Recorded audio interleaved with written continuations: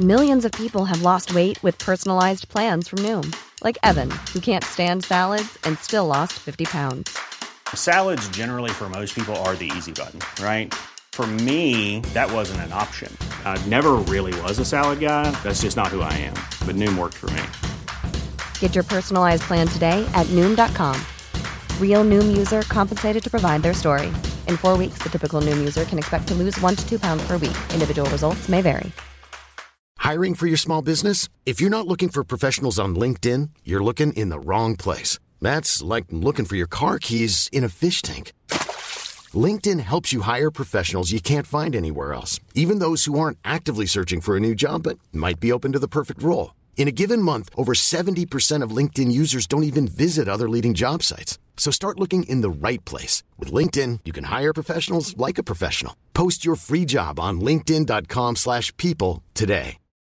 Millions of people have lost weight with personalized plans from Noom. Like Evan, who can't stand salads and still lost 50 pounds. Salads generally for most people are the easy button, right? For me, that wasn't an option.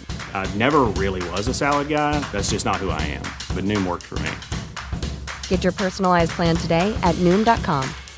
Real Noom user compensated to provide their story. In 4 weeks, the typical Noom user can expect to lose 1 to 2 pounds per week. Individual results may vary.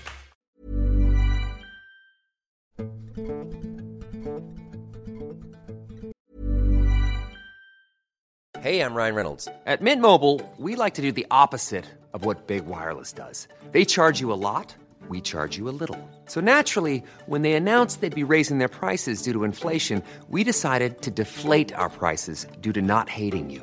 That's right. We're cutting the price of Mint Unlimited from $30 a month to just $15 a month. Give it a try at mintmobile.com/switch. $45 up front for 3 months plus taxes and fees. Promo rate for new customers for limited time. Unlimited more than 40 gigabytes per month. Slows full terms at mintmobile.com. Planning for your next trip? Elevate your travel style with Quince. Quince has all the jet-setting essentials you'll want for your next getaway, like European linen, premium luggage options, buttery soft Italian leather bags, and so much more. And is all priced at 50 to 80% less than similar brands. Plus, Quince only works with factories that use safe and ethical manufacturing practices. Pack your bags with high-quality essentials you'll be wearing for vacations to come with Quince. Go to quince.com/pack for free shipping and 365-day returns.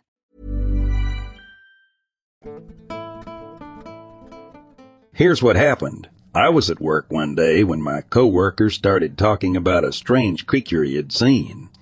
Curiosity piqued. I asked him to describe the creature in detail.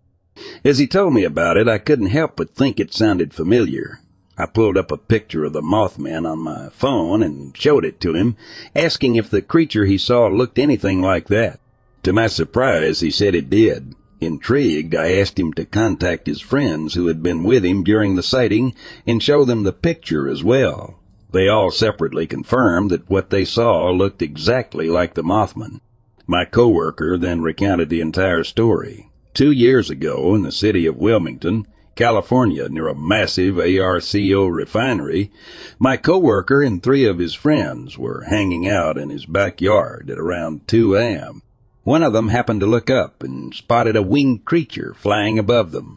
He said it didn't do anything out of the ordinary, but it circled their group about 5 times before heading north toward the city of Torrance, where the Los Angeles International Airport is located. He added that they saw the creature again later that night, at around 4:35 a.m. This time it repeated its circling behavior, but only went around them 2 or 3 times before flying off towards the city of Long Beach. They never saw the creature again after that. My coworker then mentioned that he thought he might have seen the Mothman again a week later, but he wasn't entirely sure, so he didn't provide any further details. The story left me feeling both fascinated and uneasy. The Mothman, a creature of urban legend, had always been something I read about, but never truly believed in. However, hearing my coworker's account and the corroborations from his friends, I couldn't help but wonder if there was some truth to the legend. What was this winged creature that had appeared in Wilmington, and why was it circling my coworker and his friends? I found myself looking up into the sky more often, scanning the horizon for any sign of the mysterious creature. The possibility that the Mothman was real sent a shiver down my spine, and I couldn't help but feel that the world was filled with more mysteries than I could ever truly comprehend.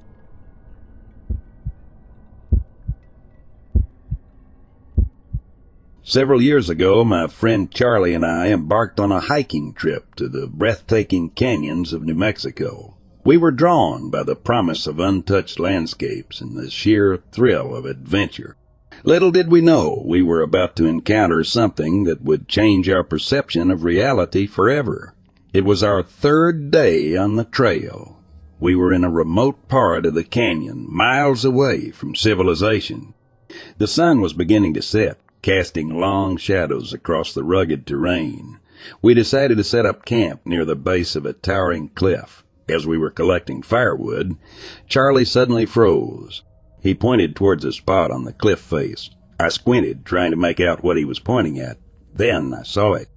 A figure, pitch black, almost blending with the shadows. It was thin, unnaturally so, with long arms ending in what seemed to be claws. Its skin had an unnatural, shiny black sheen, like it was coated in an oil slick. We stood there frozen, watching as it scaled the cliff with an agility that was both mesmerizing and terrifying. It moved like some sort of grotesque, twisted parody of Spider-Man, its long limbs contorting in ways that seemed impossible. Suddenly it stopped. Its head turned, and I felt a cold shiver run down my spine. It had noticed us. For a moment it seemed to consider us, its form eerily still against the cliff face. Then, with a speed that made my heart pound in my chest, it scurried up the cliff and disappeared into the darkness. Charlie and I were left standing in stunned silence, the echoes of our encounter lingering in the air. We quickly decided to move camp, neither of us comfortable sleeping so close to the creature's haunt. To this day, we refer to that encounter as our Black Spider Man.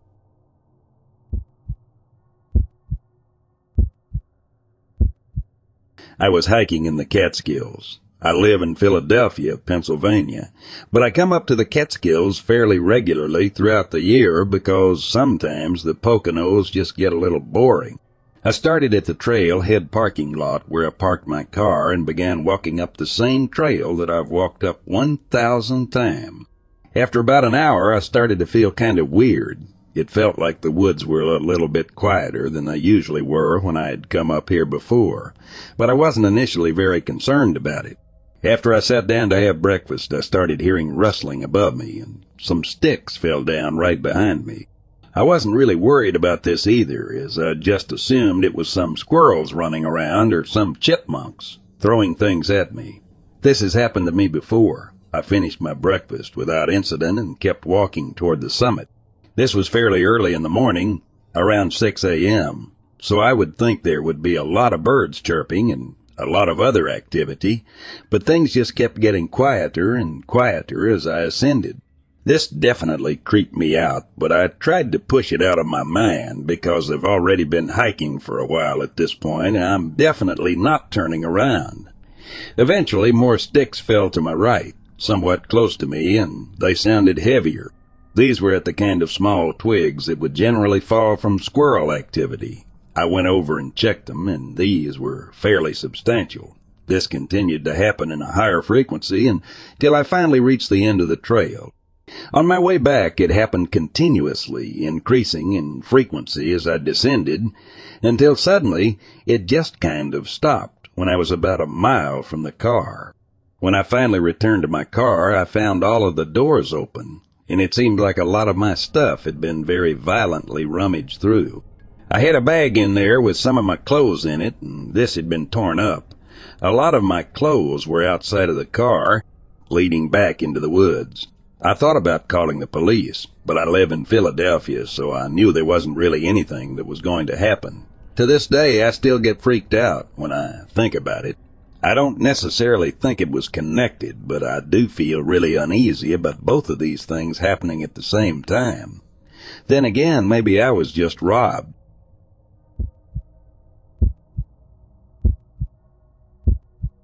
Fiancée claims she heard someone yelling help from the woods.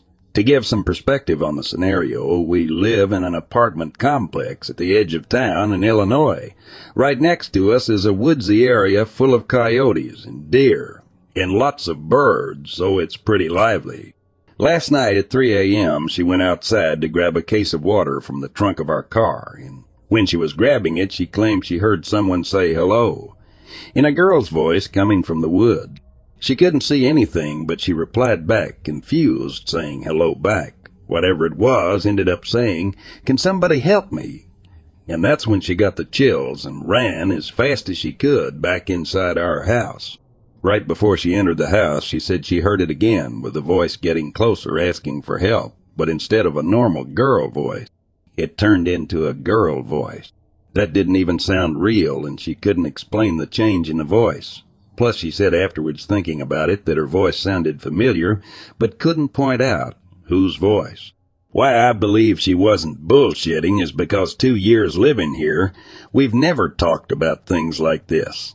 And when she rushed inside, she startled me because her face was in shock and she was breathing heavily, like I thought she'd seen something or heard a gunshot. I don't know. My question is, she thinks it was a skinwalker, because who'd be out at 3 a.m. asking for someone to help them in the woods? What do you guys think? I also read online that you aren't supposed to interact nor share the encounter you had about a skinwalker. She will be all right this one time sharing the story, I hope.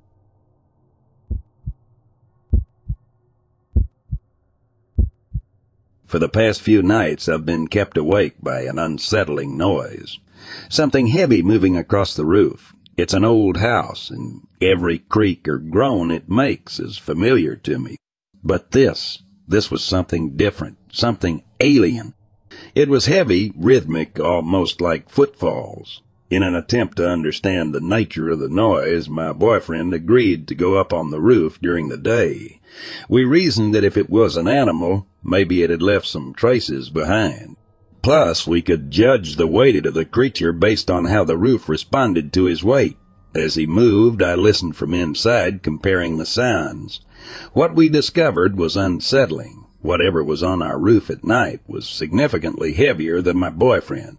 Wolves had been spotted in our area recently, a pair seen trotting down the road one evening, their eyes reflecting in our headlights. But even a wolf wouldn't weigh more than my boyfriend. What was prowling our roof at night was much heavier. Then, a few nights ago, we heard something that chilled us to our cores. A barking sound that seemed to move swiftly across our yard. We heard it clearly despite being inside with the TV on. There was something off about the sound. Something that didn't sit right with us. It was unlike any dog's bark we'd ever heard. It was deeper, more guttural, and it had an unnerving quality to it that I couldn't put my finger on. The following morning, we found deep, large paw prints around our house and leading onto the roof. The prints were unlike any I've seen before, larger than those of a wolf, with longer, claw-like indentations. Now we're left wondering, what creature is haunting our home? What prowls on our roof at night, watches us with unseen eyes, and barks with an eerie, otherworldly tone? The fear has seeped into our everyday lives, tainting every creak of the old house, every rustle of leaves in the yard. We've taken turns staying up at night, hoping to catch a glimpse of the creature. We've installed cameras around the property, their red lights blinking in the darkness. Yet every morning we find nothing but those large clawed footprints, a haunting reminder of our nocturnal visitor. One night my boyfriend suggested we venture out when we heard the sound again. Armed with a flashlight and his grandfather's old shotgun, we cautiously stepped outside. The yard was bathed in moonlight, the long shadows twisting and coiling like serpents. The barking started again, echoing through the silence of the night. We followed the sound, our hearts pounding in our chests. As we rounded the corner of the house, the flashlight beam fell onto the roof. What we saw in that moment, illuminated in the harsh white light, will forever be etched into my memory. A massive creature larger than any wolf, its body covered in dark, matted fur. It had glowing red eyes, and it was staring right at us. Its lips pulled back in a snarl, revealing sharp, glistening teeth. We scrambled back inside, locking every door, every window. We huddled in the living room. The image of the creature seared into our minds. We haven't been able to sleep since. We're still trying to make sense of what we saw, still trying to understand what this creature is. But one thing is clear. We're living in its territory, and it knows we're here. Our peaceful home now feels like a prison, and every night, as the heavy footfalls start on the roof, we're reminded of the terror.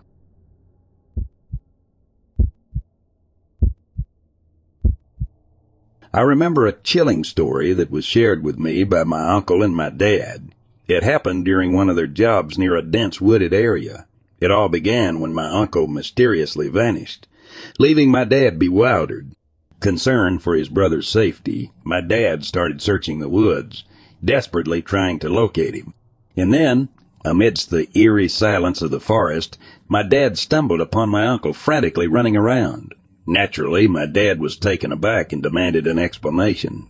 "What the hell are you doing?" he exclaimed. But my uncle, his face etched with a mixture of fear and confusion, responded with something that sent shivers down my spine.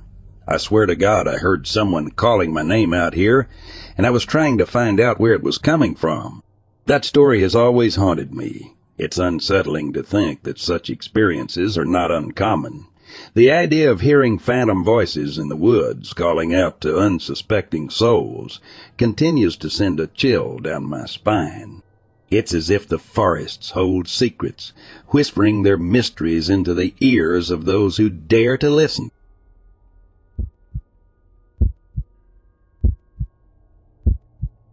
I have a story to share with you that left me quite intrigued.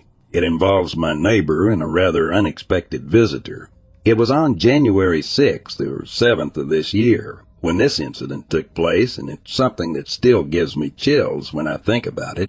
My neighbor, an elderly woman who lives about 3 miles away from me near Highway 101, had a startling encounter. She recounted that Bigfoot, yes, you heard that right, Bigfoot, paid her a visit on her back porch.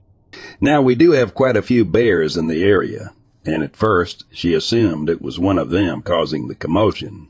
But when she went to investigate the noise, she realized it was something far more astonishing.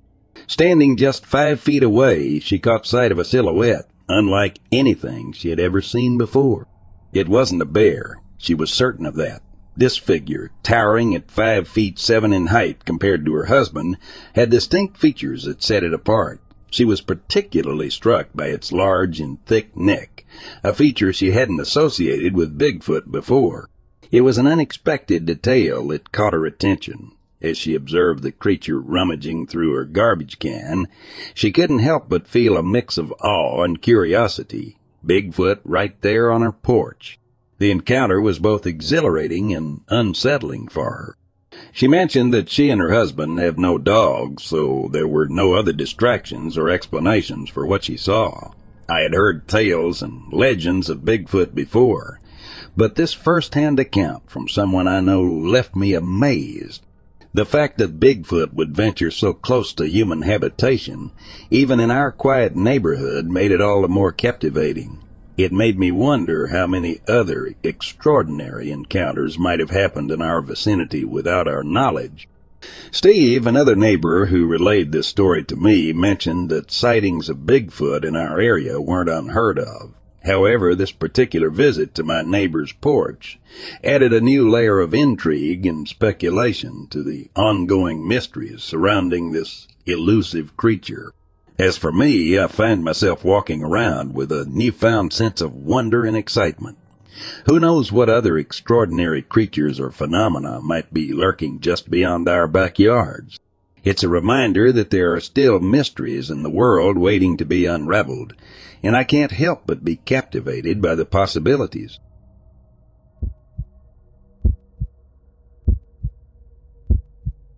I have a fascinating story to share with you. One that happened to a man named John. It was a memorable evening when he and his wife decided to spend some time at Rooster Rock State Park in Oregon, right by the majestic Columbia River.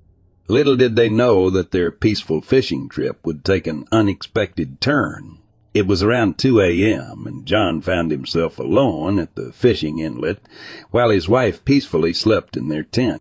The full moon illuminated the surroundings, creating an eerie yet beautiful atmosphere. As he cast his line, he heard a piercing and mournful scream that seemed to come from a distance.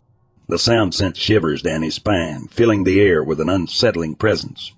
Curiosity got the better of John, and he turned his gaze in the direction of the scream. To Sten's astonishment, just 10 feet away stood a massive figure that could only be described as a 10-foot-tall Bigfoot. The creature didn't seem to pay any attention to John, its gaze fixed across the river. Rooster Rock, being known as a potential crossing point for Bigfoot, added a layer of credibility to this extraordinary encounter. As John stood frozen, he couldn't help but notice the creature's eyes. In the moonlight, they shimmered like silver dollars, 8 inches apart, glowing with an intense fiery red. It was a sight that sent chills down his spine, filling him with a mix of fear and awe. Panic started to take hold of him, but then something inexplicable happened. A message of peace and non-aggression echoed in John's mind, as if telepathically communicated. It was a calming presence, urging him to maintain a sense of peace and to back away slowly. He listened to the message, turned around, collected his fishing gear, and started to retreat. The encounter had left him in a state of shock and disbelief. In a daze, John packed up his belongings and left in his boat, leaving his wife behind in the tent, completely unaware of what had just transpired. Later, when she woke up and discovered her husband missing, she sought help from a friend to search for him. Little did she know that John had been arrested, a consequence of the encounter's aftermath. As unbelievable as it may sound, the couple returned to the site later, driven by a need for answers. Their disbelief turned into astonishment when they discovered deep and wide tracks, measuring 17 and 20 inches in length. It was evidence that something extraordinary had indeed occurred that night. John, now eager to share his story, expressed his intention to return and recount his experiences when he finds the time. However, he chose not to disclose his last name or any contact information for verification purposes, leaving his tale to be shared solely through word of mouth. This encounter with the enigmatic Bigfoot left John and his wife forever changed, their perspective on the world forever expanded. It serves as a reminder that there are still mysteries lurking in the shadows, waiting to be explored and understood.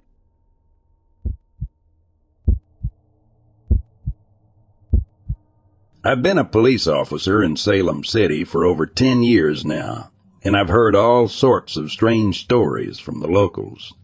But one particular report still sends shivers down my spine whenever I think about it. It happened in the early spring of 1992, and it concerned a man named Dan and his girlfriend who were driving down Vita Springs Road at around 10 p.m. Dan and his girlfriend were heading southwest of Salem when they saw something that they couldn't believe. A Bigfoot was standing in the middle of the road holding a large plastic garbage bag. The creature seemed just as startled as they were and dropped the bag before running off into the darkness. Curiosity getting the better of them, the couple checked the bag and found it filled with old coffee cups. They immediately reported the sighting to the police, and the cups were turned over as evidence. The witness kept some of the cups as a gag, but the rest were handed over to the museum for further study. The witness described the creature as black, standing on 2 legs, with ape-like features and no neck.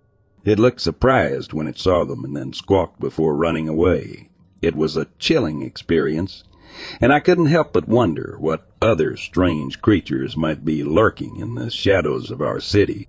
I decided to check the area around where the sighting happened, and I talked to a bookkeeper at a nearby furniture store. The bookkeeper had 20 acres of land nearby and had never experienced any problems or heard anything unusual in the past. However, he did mention that he heard strange howling sounds the year before. The encounter with the Bigfoot may seem like a wild story, but I believe the couple's account.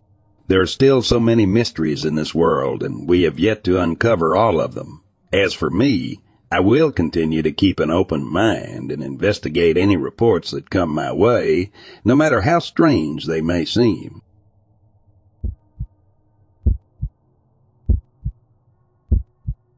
I was admitted into a peculiar psychiatric facility in Texas due to my severe depression and uncontrolled heroin addiction. The facility, an impressive castle-like structure hidden within a dense redwood forest, was financed by my well-off parents. Ever since my stay there, I've been on a relentless quest to discover the truth about this facility. My suspicions of its involvement in MKUltra, coupled with a peculiar encounter I experienced during my stay, fuel my obsession. Despite my rigorous research, I have unearthed scant information about this enigmatic institution, save for its location and a brief article about its inauguration in the 1940s. My parents, perhaps wanting to bury the past, have remained tight-lipped about the facility, leaving me in the dark. The primary reason behind my persistent investigation lies in a disturbing encounter I had within the facility's boundaries. Despite the facility's stringent surveillance, I distinctly recall wandering into the forest at midnight under the eerie glow of a full moon. I remember following some inexplicable presence until I reached a clearing. It was there that I saw it. A towering figure draped in shadows with a gaunt, almost skeletal figure, in skin as pale and translucent as moonlight. At first I thought it was a hallucination, a side effect of the potent medication they had me on. But then it turned towards me, revealing deep-set eyes that shone a brilliant red in the moonlight. I was petrified, frozen in place, by an overwhelming sense of dread that washed over me. The creature was unlike anything I'd ever seen, more akin to a Sasquatch from folklore than any animal known to man. Even now, I'm unsure if that encounter was a hallucination brought on by my medication, or if I had been an unwitting participant in some MKUltra experiment. The memory of that eerie encounter and the creature's terrifying gaze continue to permeate my nightmares, driving my obsession to uncover the truth about the facility and what I experienced there.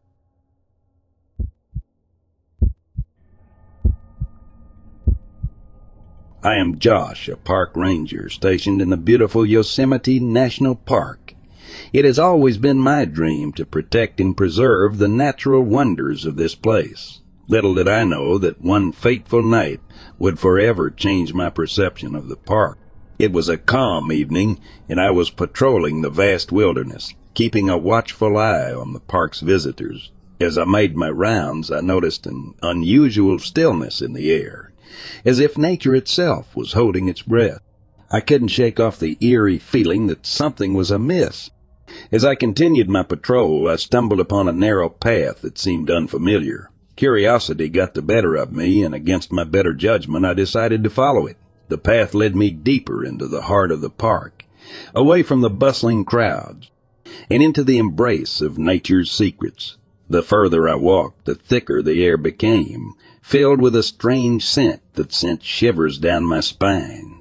It was an odor I had never encountered before, a putrid stench reminiscent of rotting flesh. It clung to the very fabric of the forest, making each step more unbearable than the last. Just as I was about to turn back, a silhouette emerged from the shadows, towering over me with an otherworldly presence. The figure was impossibly tall, its limbs elongated and disjointed.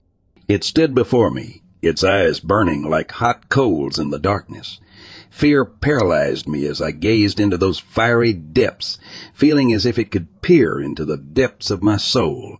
Without warning, the figure beckoned me forward, guiding me with an unspoken invitation into a nearby cave. Reluctantly, I followed, compelled by an unknown force that I couldn't resist. The cave was a labyrinth of shadows, the air thick with the same nauseating odor that had accompanied the figure. The walls seemed to close in around me, suffocating me with an overwhelming sense of dread. Suddenly, as if releasing its grip, the figure dropped me onto the cold cave floor and vanished into the darkness. My heart raced, and I scrambled to my feet, stumbling my way out of the treacherous cavern. I emerged back into the night, gasping for breath and covered in cold sweat. The figure was gone, leaving only lingering questions and an indescribable sense of unease. Little did I know that while I was entangled in that surreal encounter, my father was battling his own demons. News reached me that very night as I emerged from the depths of the cave that my father had suffered a fatal stroke. The world around me seemed to collapse, and grief consumed my every thought. Since that night I have been plagued by the memories of that encounter and the untimely loss of my father. Yosemite, once a place of solace and wonder, has become a haunting reminder of the strange and unexplained. I continue my duties as a park ranger, but the shadows now hold a deeper meaning, and the unknown lurks just beyond the reach of my understanding.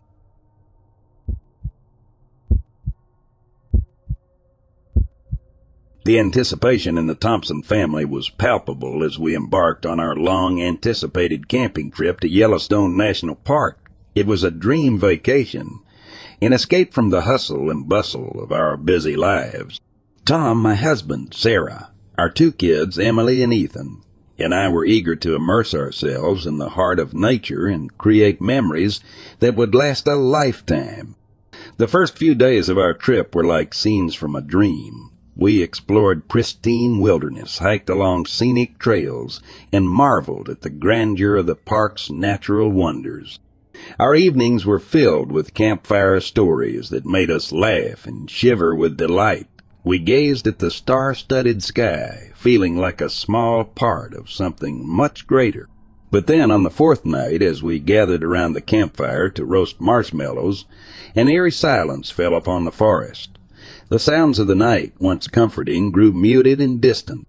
Our jovial conversation dwindled, replaced by a gnawing sense of unease.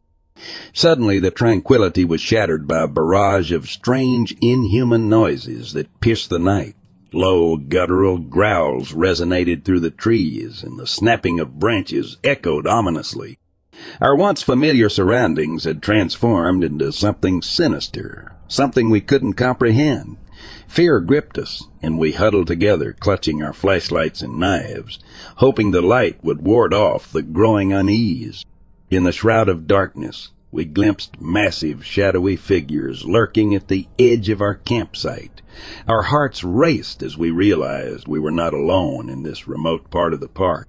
Panic set in as we recognized the looming threat, a formidable predator whose nature remained a mystery. With adrenaline surging, we made a split-second decision to flee our campsite.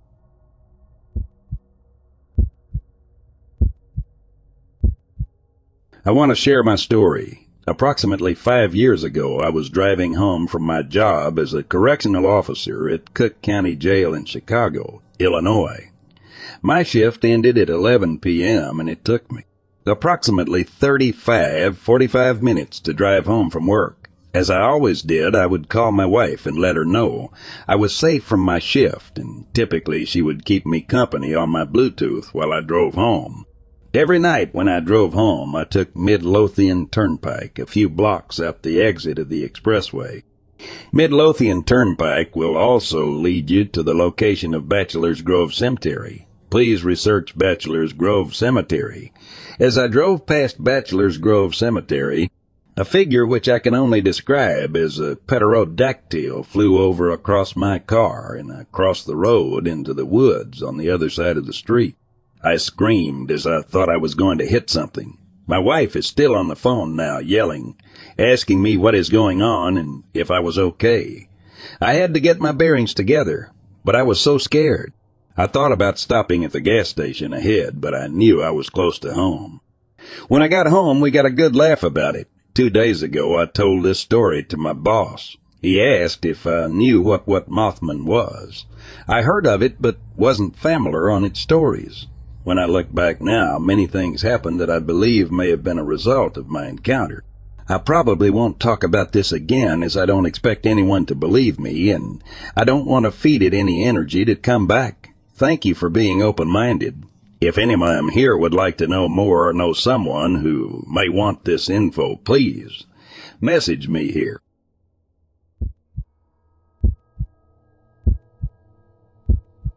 The legend of the Skinwalker has always sent shivers down my spine.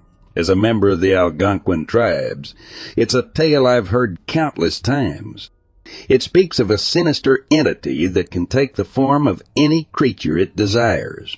It's said to be an evil witch, punished for using forbidden magic and doomed to roam the earth, sowing discord and feeding on fear. In our tribe, the Skinwalker and the Wendigo are often spoken of in the same breath. Both are embodiments of our darkest fears. The Wendigo, a creature born of insatiable greed and cannibalism, is a grim reminder of the dangers of letting our desires overcome us. Despite the passing of generations, the terror these entities evoke remains ever present, a shadow cast upon our people, especially when venturing into the vast. Even on a budget, quality is non-negotiable. That's why Quince is the place to score high-end essentials at 50 to 80% less than similar brands. Get your hands on buttery soft cashmere sweaters from just $60, Italian leather jackets, and so much more. And the best part about Quince, they exclusively partner with factories committed to safe, ethical, and responsible manufacturing. Elevate your style without the elevated price tag with Quince. Go to quince.com/upgrade for free shipping and 365-day returns. Even when we're on a budget, we still deserve nice things. Quince is a place to scoop up stunning high-end goods for 50 to 80% less than similar brands. They have buttery soft cashmere sweaters starting at $50, luxurious Italian leather bags, and so much more. Plus, Quince only works with factories that use safe, ethical, and responsible manufacturing. Get the high-end goods you'll love without the high price tag with Quince. Go to quince.com/style for free shipping and 365-day returns. When you make decisions for your company, you look for the no-brainers. And if you have a lot of mailing to do, Stamps.com is the ultimate no-brainer. It streamlines your processes to make your business more efficient, which makes you less busy. Mail checks, invoices, legal documents, and everything you need to keep your business running with Stamps.com.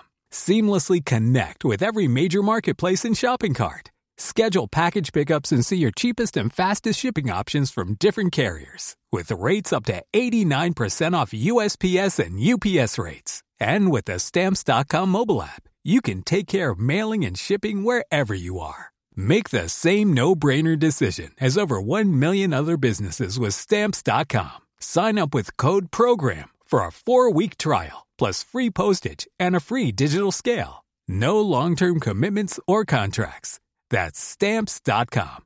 Code PROGRAM. Untamed wilderness of our ancestral lands.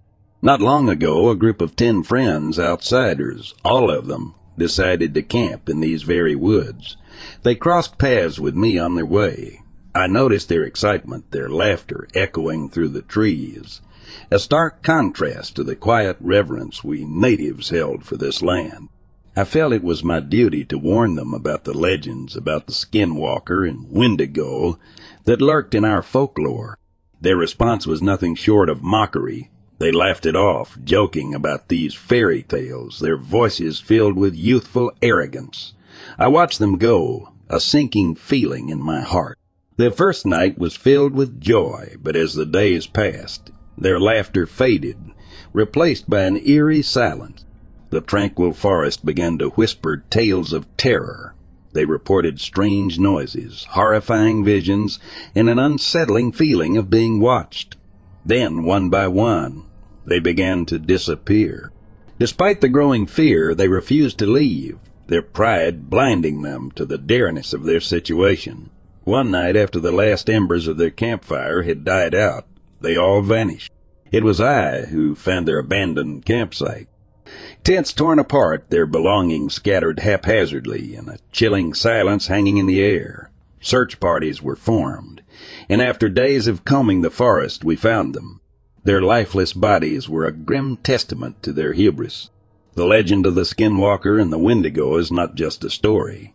It's a warning, a lesson about respect and humility. These friends learned it too late. Their fate serves as a chilling reminder to all who dare to venture into these woods, ignorant and dismissive of the ancient spirits that dwell within.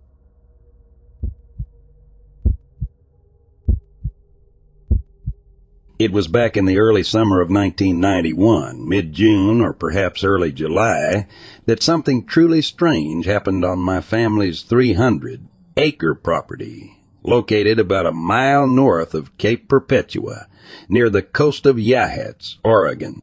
I was driving down our private access road. There were some hikers further ahead, enjoying the tranquility of the dense woods surrounding us. That tranquility was abruptly shattered when a massive creature darted across the road in front of them, disappearing into the underbrush as quickly as it had appeared. I can still remember how the sight of it took my breath away. It was enormous, about 9 feet tall, covered in long brown hair.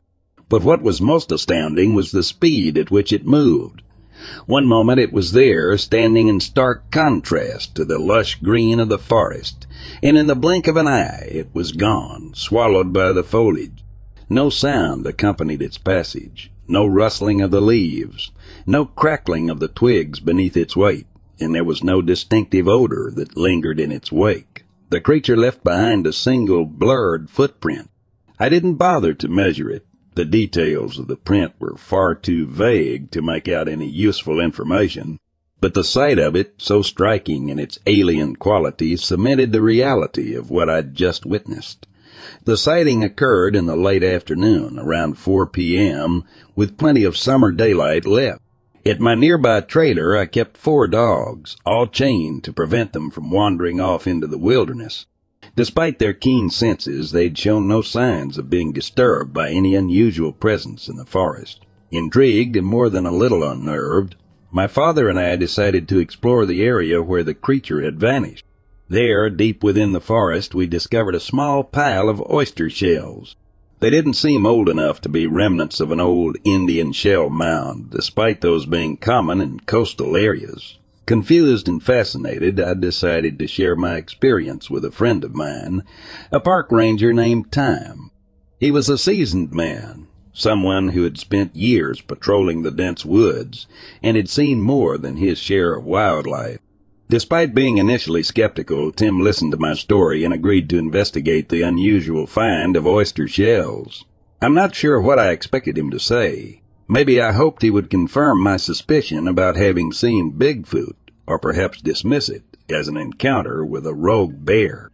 But Tim, with his calm demeanor and sharp eyes, simply stated, "The woods hold more secrets than we can fathom, Steve. We might never know what truly happened here. But that's okay. It's part of the magic." That encounter left me with a profound sense of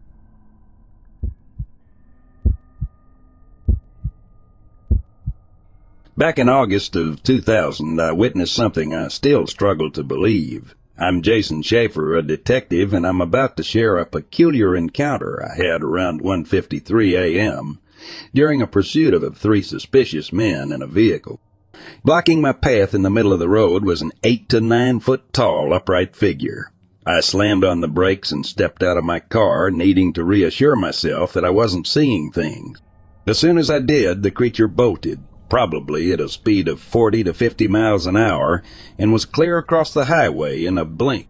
For more than half an hour after this encounter, I couldn't stop my hands from shaking so much that I couldn't even hold a cup of coffee. That location has been off my travel routes ever since. Many speculate that the entity I saw was some form of Bigfoot, but given the lack of other reported sightings at the time, I can't definitively say that's what it was. However, I've heard numerous accounts of what's being termed shadow people around the Atlanta area. This leads me to believe that many folks aren't reporting their encounters due to fear of ridicule or humiliation. Some may not even recognize the existence of these entities. I'm convinced there are countless people who've experienced paranormal phenomena without realizing it, due to a lack of prior knowledge about these occurrences. That's the reason I'm sharing my story here. Feel free to share my experience with your friends and family, but I urge you to keep an open mind. Thanks for taking the time to read about my encounter.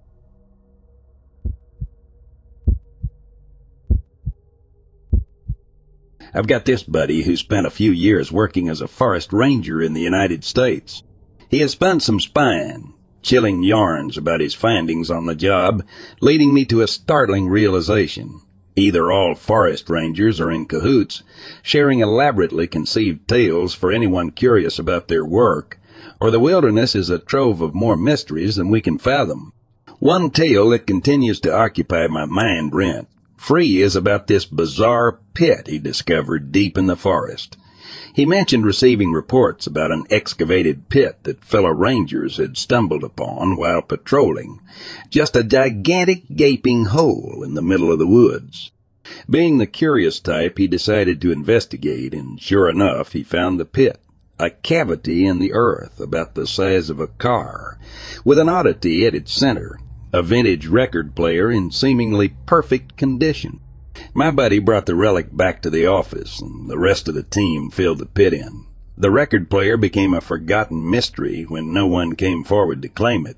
A week later, they faced a reprimand from their superiors for failing to fill the pit, news that left my friend bewildered. He knew he and his colleagues had done so. However, they were met with undeniable evidence to the contrary when they returned to the site. The pit was there, untouched, without a trace of the soil they had used to fill it. The only change, a vintage cigarette case now lay in its center. My friend once again filled the pit, half assuming that there was some mischief at play, maybe some ritualistic actions. But it didn't add up. Again, nobody inquired about the cigarette case, so naturally he kept it. Days later, reports came in. The pit was back. The Rangers were tired of the games. They took a small security camera with them, intent on catching the pit excavator. What they found this time was a small, old, leather-bound notebook. They installed the camera, filled the pit, and left. The pit never returned. Whoever was digging it seemed to have been scared off by the camera. However, the curious part wasn't over. My friend had the collected items examined, confirming their authenticity and remarkable condition. A peculiar way for a vintage collector to store their treasures. But the strangest discovery was in the journal. A newspaper clipping dated April 17, 1972, and one cryptic phrase, "It worked." Another story involves a kid who emerged from the woods one day. He was slightly dirty, standard for a child after a day's play. Clad in a t-shirt and jeans, there was nothing odd about his appearance. The Rangers found him and took him to one of their offices to inquire about his parents, his presence there. He said he had lost his family while chasing a beetle in the woods. The kid seemed normal, but he had a unique accent, making English sound like a well-learned second language. When asked for his parents' names, he replied with 98 into 54. They probed for their real names, but he just kept repeating those alphanumeric sequences, confused by their questions. They tried to ask him for his parents' contact numbers, how long he'd been lost, or any other identifying details, but to no avail. All the questions seemed foreign to him. Suddenly, the boy announced that he had made a severe mistake, bolted from the office, and disappeared into the forest. The Rangers pursued him, but he was too swift. They searched the forest extensively, but found no trace of him. Search and rescue teams were summoned. Missing posters were distributed. Social media shares were circulated, and the police even got involved at some point. But the child was never seen or heard from again. After searching extensively and covering as much terrain as possible, they found nothing, not even a footprint. Everyone braced for the inevitable moment when worried parents would show up, asking about their missing child, but no one ever came. As time passed, the search efforts waned. The boy's story became a missing persons report with only a generic physical description to go by and the unusual names of his alleged parents. 98 into 54 among the Rangers, it became somewhat of a taboo topic. Nobody wanted to ponder the grim possibilities of where a child lost in the woods might have ended up. Yet even with the scant hope of ever uncovering the truth, my friend holds a firm belief. That boy was not merely lost, but somehow purposefully placed in the woods. He entertains the possibility that the kid might have been a product of an extraterrestrial entity masquerading as his parents. It's a peculiar case indeed, and one shrouded in an aura of suspicious activity. After the search died down, any mention of the incident on social media was pulled down. Documentation that had been released was suddenly redacted.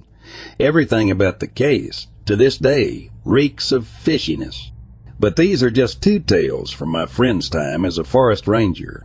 There's no shortage of eerie stories he's shared with me over the years, and whether it's all a grand inside joke amongst rangers, or the woods truly hold inexplicable mysteries, I may never know.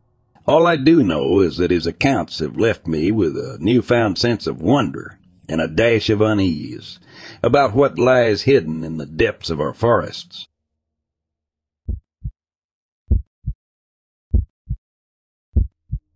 My mom has worked at a small rural hospital for about 6 years now. She is the ER receptionist, so she is the first person you see when you come into the emergency room, the one to give you all the paperwork to fill out and such. Throughout these 6 years, she worked mostly nights, 7 p.m. to 7 a.m., and has seen quite the cast of characters the town has to offer. Every transient, druggie, and local has passed through that lobby, and she has seen each one at least twice. But one night she encountered something she had never seen before, or again since. Back in the first year, my mom was quick to get the hang of things, so she was left alone to work the counter. The ER faced the parking lot, so she could see people coming in from far away and anticipate their moves. One night at about 2 a.m., she was working on her computer, looked up, and was surprised to see two people standing there. A man and a woman just standing there staring at her, and she stared back. The parking lot was dark, no car in sight, and they just appeared.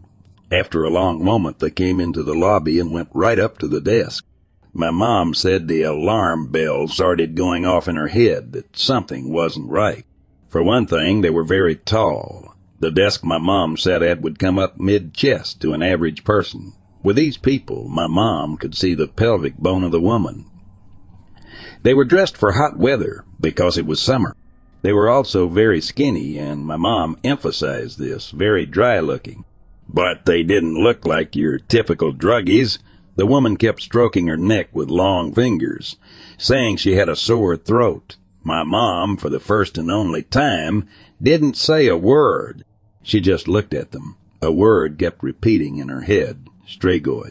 As my mom looked at them, the woman looked to the man, looked back at my mom, then to the man again, the whole time just smiling and stroking her throat, and said to the man, "Do you think she will let us through, or should we go somewhere else?" My mom stayed silent as the woman repeated the pattern of looks. Then they both smiled at my mom and left. Almost after, my mom texted me asking if vampires needed permission to enter places like hospitals. I told her, since she was technically the person to say, who went back to the ER, they would need her permission. We both knew that Strigoi was a type of Romanian vampire mythos, and that was the word she kept hearing in her mind. She has never seen that couple again, and we still talk about what happened. And it does make me wonder when I hear about stories of black-eyed children and other tales of vampires, what did she see that night? And how close was she to something unreal?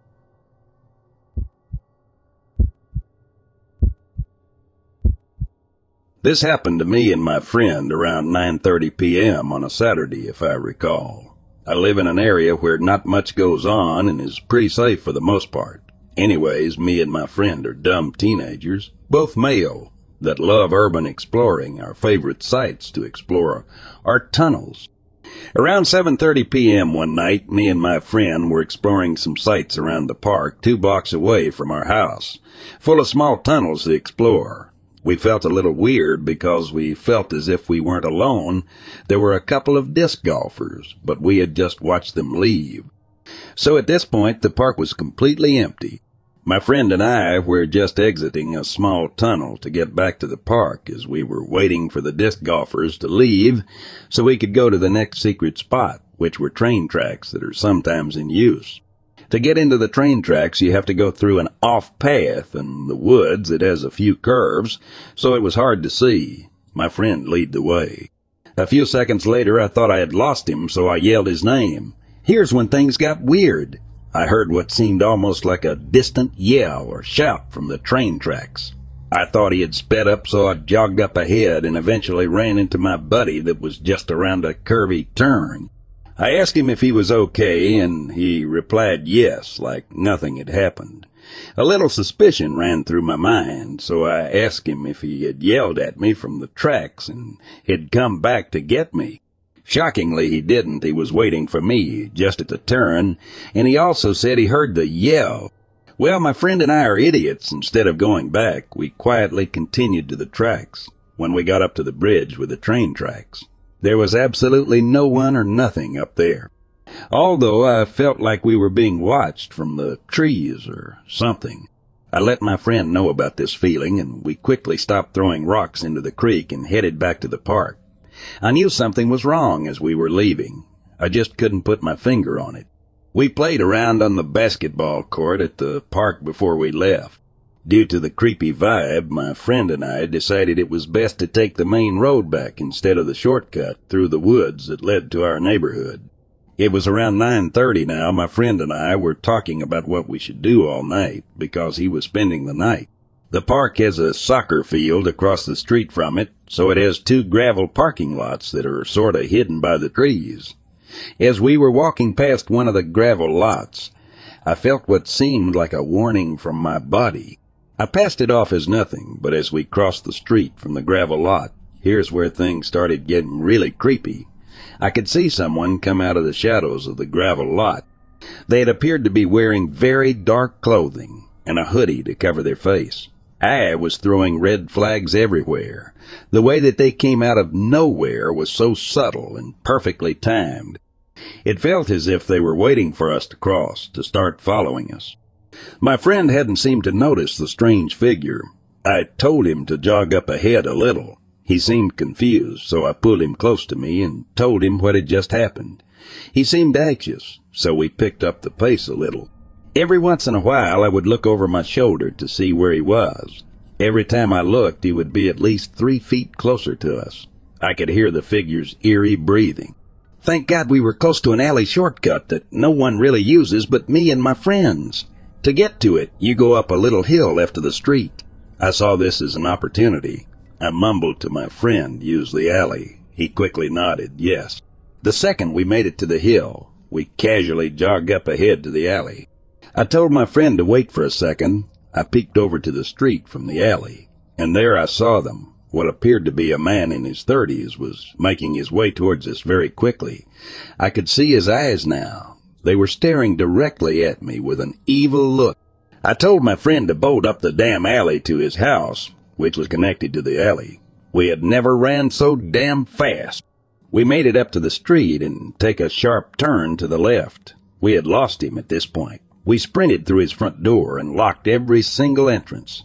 We turned off all the lights and hid for what felt like an hour. Thank God he was nowhere to be seen. I have never seen this person ever again, and I hope not to.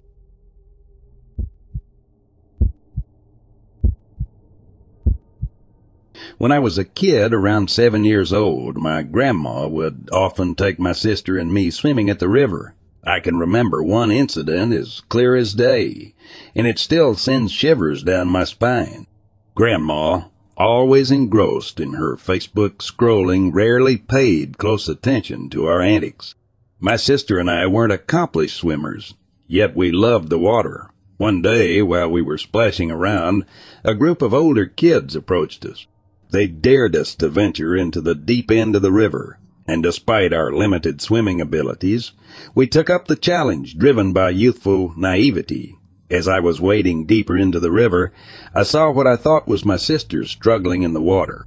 But something was off. Even though my sister was smaller than me, the figure in the water seemed larger, more ominous. Despite the fear creeping into my heart, I instinctively wanted to help. But as I took a step toward her, the riverbed dropped off sharply into the deep end, and I found myself drowning. Just when I was sure I wouldn't make it, the older kids yanked me back to the shallower water, saving me from what could have been a tragic accident. Meanwhile, my grandma was blissfully unaware of the near catastrophe, her eyes still fixed on her phone screen. It's the aftermath of the incident that still haunts me. My sister had somehow reappeared, safe and unharmed, oblivious to the horrifying scene that had just transpired. But the thing that I can't shake off is the fact that the struggling figure I saw in the water was not my sister. Not only did the size not match up, but the cold, unblinking death stare that she, or rather it gave me, is still etched in my memory, and its disappearance was just as sudden and inexplicable as its appearance. There was no way my sister could have swum that fast or disappeared that quickly. So what did I see in the river that day? A trick of the light, a figment of my imagination, or something more sinister? I guess I'll never know. But one thing's for sure, it wasn't my sister.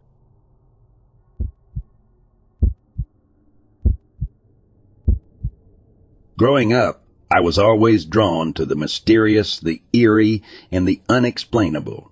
Cryptids, paranormal activities, and monsters that lurked in the shadows held a fascinating allure for me.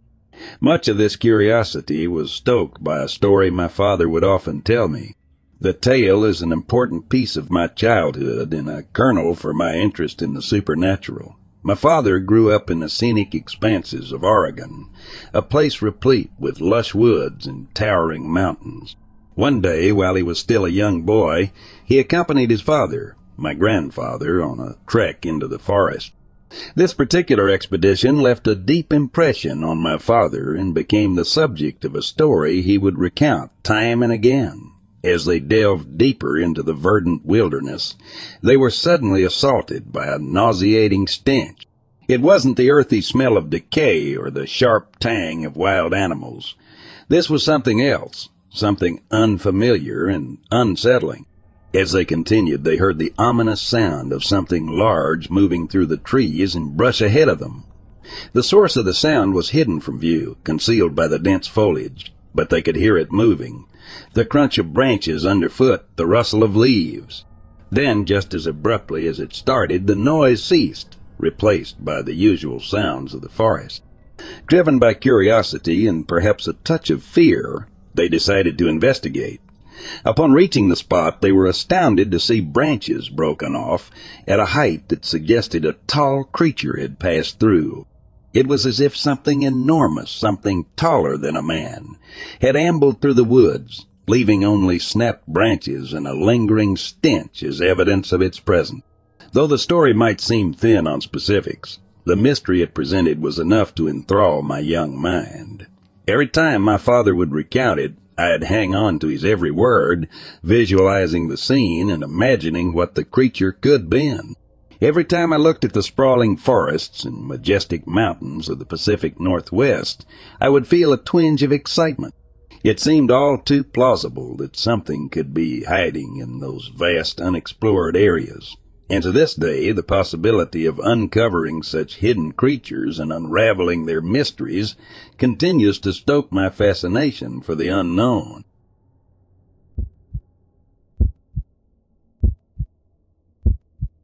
A friend and I came across this amber-eyed creature on April 15, 2023, in Patterson, Texas, Waller County. It was around 11:30 p.m. when we cut through Morton Road. We backed out of that dirt road so fast and then drove south on Durkin and the left onto Royal Road, while the entire time looking over to the open field with our spotlight and the one rifle in the truck. Once we made a right onto 362 and headed south, we began feeling a bit more relaxed.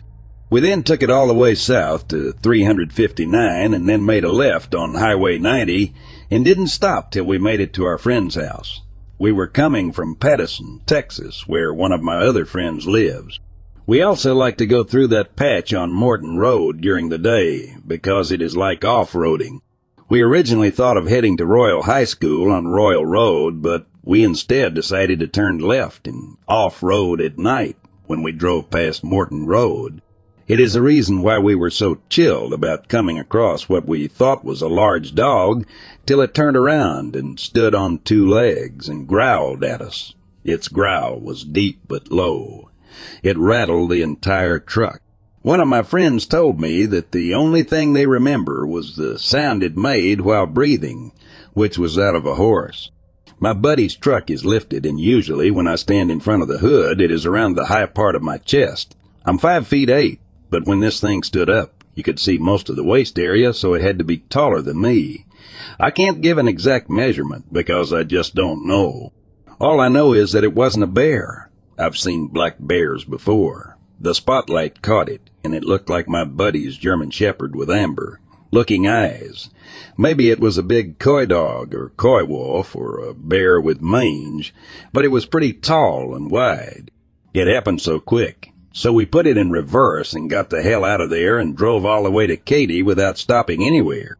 Then we barricaded ourselves in it with AR-15s and shotguns, sitting there in the middle of the dark with our backs to each other for the rest of the night. We didn't leave the house until midday on Sunday to check the dashboard camera, which had recorded over the entire incident the previous night. Our cell phones recorded nothing but jumble, and my buddy's dog wouldn't come near the truck as it kept whimpering around it with its tail behind its legs. The dashboard camera recorded all the data on Sunday. We went through it, and it was from when the truck was parked at our friend's house. The cell phone quality was so bad we erased it. I dropped my phone on the floor of the truck and didn't find it until Sunday afternoon. It is not something we were planning for, like most of the videos you see on the web. Monday morning came around, and we all called in sick because we refused to get out of the house until the sun was out. This obviously upset our parents, who thought we were being irresponsible, and we finally grew the courage to return to Morton Road on Monday afternoon. Our 6 trucks enter Morton Road off Durkin Road with high-powered semi-assault weapons, shotguns, and hunting rifles. We didn't find any tracks either, which is weird because it had rained heavily the past few days, so the ground was soft and there was standing water on Morton Road. The only thing we found was this perverse stench, like something had died mixed with metallic smell, blood, and urine ammonia. The dogs we brought with us, 2 German Shepherds and 2 others, were all whimpering nervously around the site like they didn't want to be there. After the incident, I spent the rest of April just reading everything I could about dogman encounters. My other 3 friends don't want to talk about it either, and one broke up with his girlfriend of 3 years because he just refused to spend the weekend hiking with her through the Addicks Reservoir hiking trails. They got back together after we were able to get him to open up about it, but I'm the only one that has put this out to the public. It has been a month, and I still refuse to be out later than sundown. I don't leave the house early in the morning anymore to go to the gym at 5 a.m. In fact, I have changed my life around completely, and that includes no more before. Bed walks at night with a dog. I'd have installed security bars on all my first-floor windows, added spotlights to my entire home, and places better security cameras. I also no longer drive through country roads even during the day, especially by myself because I feel exposed. Last week I refused to go fishing on the Brazos River and turned down heading for the weekend to Lake Conroe. I'd always wanted to go fishing at the end of East Matagorda Bay, but to get there one would have to rode on a 4x4 west from Matagorda Beach on a dirt trail for about 15 miles. Yet after this experience, I'd no longer feel safe. I just want to go back to being ignorant about the things that go bumping about at night.